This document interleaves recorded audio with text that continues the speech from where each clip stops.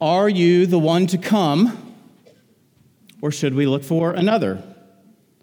This is a very natural kind of question, isn't it? We ask it in various ways throughout our lives. Take, for example, our professional lives. Is this the college I should choose? Now, those of you who know me know I have my own personal opinions about that matter, but we'll save that for another conversation. Is this the career path I should follow? Is this the company I should work for? Likewise, in our personal lives, we ask things like, is this person a friend I should have? Is this person someone I should date? Could this person be someone I should marry?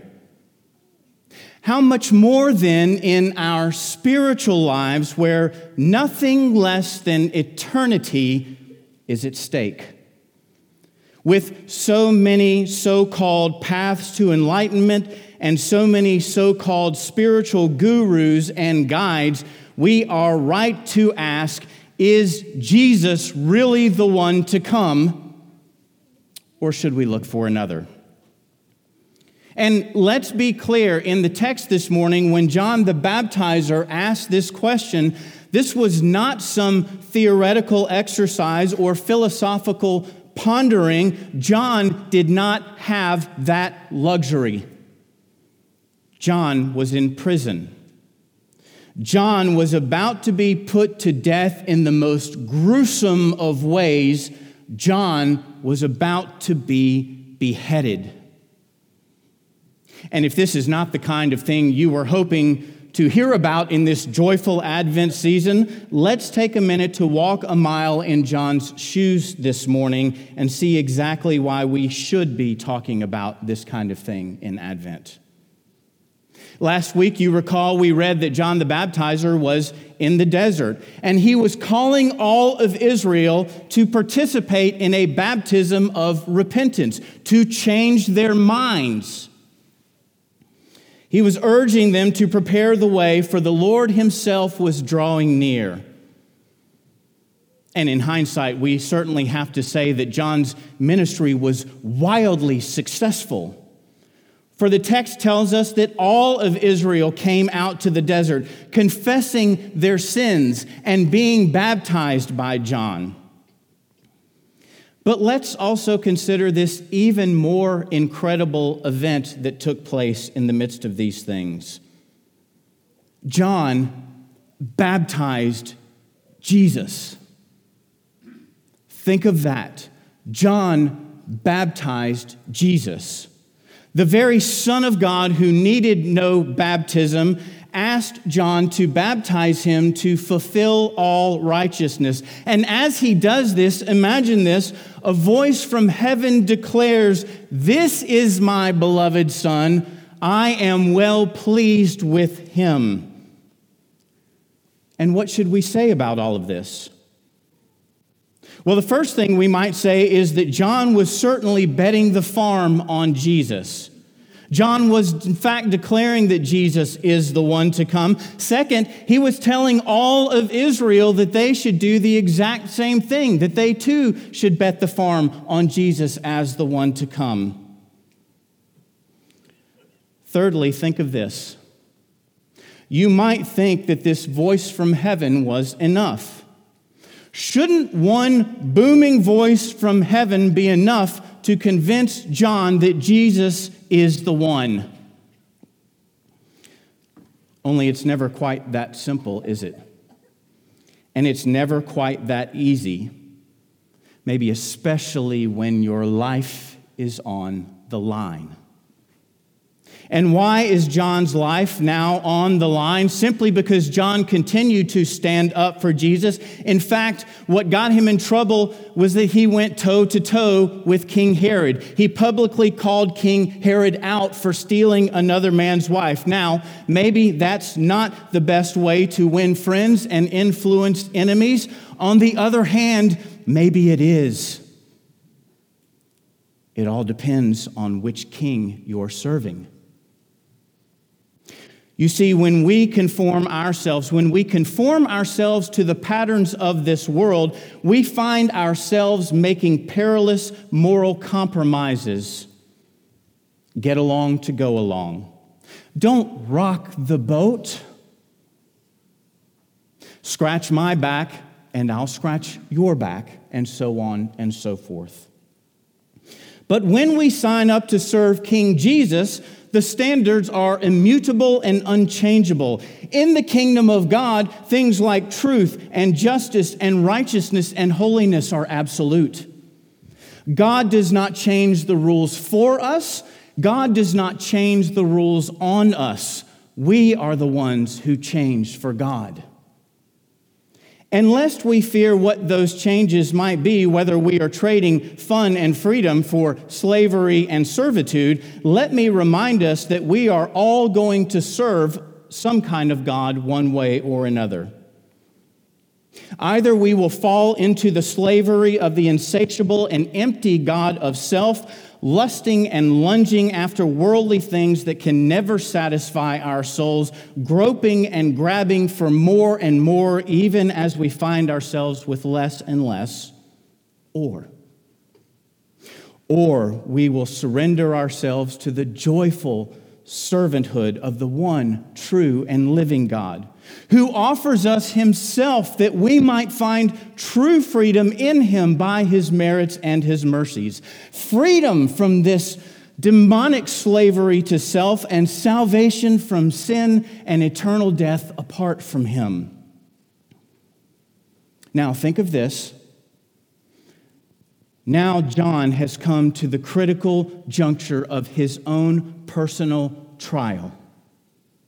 And in that way, we find in him both an image of ourselves and a question that is asked by all of humanity. For as John stands on the very precipice of eternity, coming face to face now with his own mortality, just as we must all face our own mortality, friends, this is the question that John the Baptizer is now asking. Did I get it right? Did I get it right? And maybe now, in a very sympathetic way, we can see John standing there in his prison cell, just as we find ourselves in our own spiritual prison cells from time to time, filled with the doubts and the fears and the uncertainties and the anxieties that each and every one of us has from time to time. Can you see the look of desperation in his eyes? Can you hear the sense of urgency that's in his voice, with his fate now sealed and his eternal destiny now on the line, as he grips the cold iron bars with his worn leathery hands and cries out to his friends on behalf of all of us, go and ask him. Go and ask him. Are you Jesus, the one who is to come? Did I get it right? Or should we look for another? And now, my friends, I want us to notice what John's friends do. They neither dismiss him, nor do they diminish his concern. And importantly, they do not stand there and try to reason with him from their own human understanding. This is what they do. They do what we would expect a good disciple to do. They go straight to Jesus. And when they get to Jesus, what is it that Jesus does? Jesus reminds them. And in reminding them, Jesus reassures all of them. The blind receive their sight. The lame can walk again. The lepers are cleansed. The deaf can hear. Even the dead are raised. And the poor have good news preached to them. And then Jesus does this. Don't miss this. Jesus commissions them. Go back and tell John all that you have seen and heard. Tell John the truth. Testify to the signs of my presence among you. And if this is starting to sound a little bit like the church, let me say it plainly. This is the church. After all, isn't this exactly why we're here this morning? Reminding and reassuring one another of God's love for each and every one of us by studying the Scriptures together. Testifying to the truth of how Jesus Christ has changed us, has transformed us, has redeemed us. How He has delivered each and every one of us from our own darkness and death to His light, to His life, and to His love. And even more in that, even more than that, He has given us these sacraments of the church to remind us of His ongoing, sure and certain presence among us, even right now. You see, my friends, their commission is our commission. When we are hurting, when we see someone else who is hurting, the task is clear, the job is simple. Get ourselves and get them to Jesus as fast as we possibly can. Reading from our Bibles to be reminded and to be reassured that we can trust Jesus at His word, even in, and maybe especially in, our most difficult times of trial.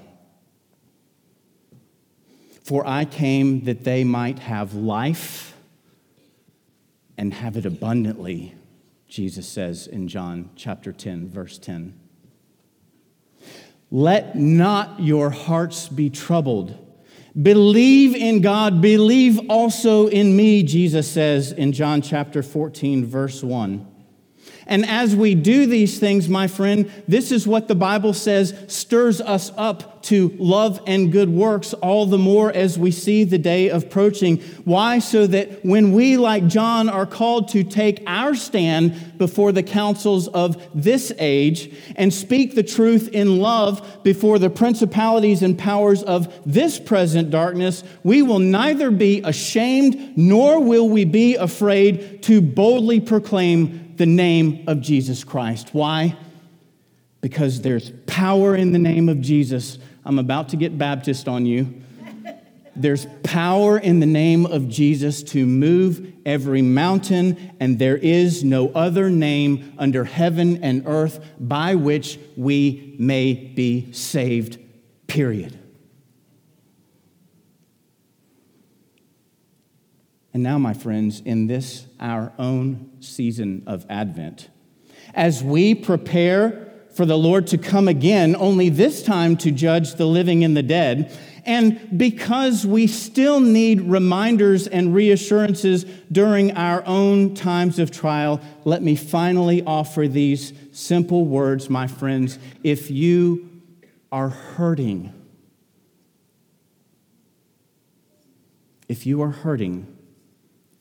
this is the place to come. If you are confused, this is the place to receive counsel and comfort. And if you are lost, this is where to find the light of God's love, and not just because I say so or Charles says so, but because Jesus Christ Himself tells us so. He is the head, and we are His body. Why? Because Jesus is the one to come, and we need not look for another, not now, not ever again.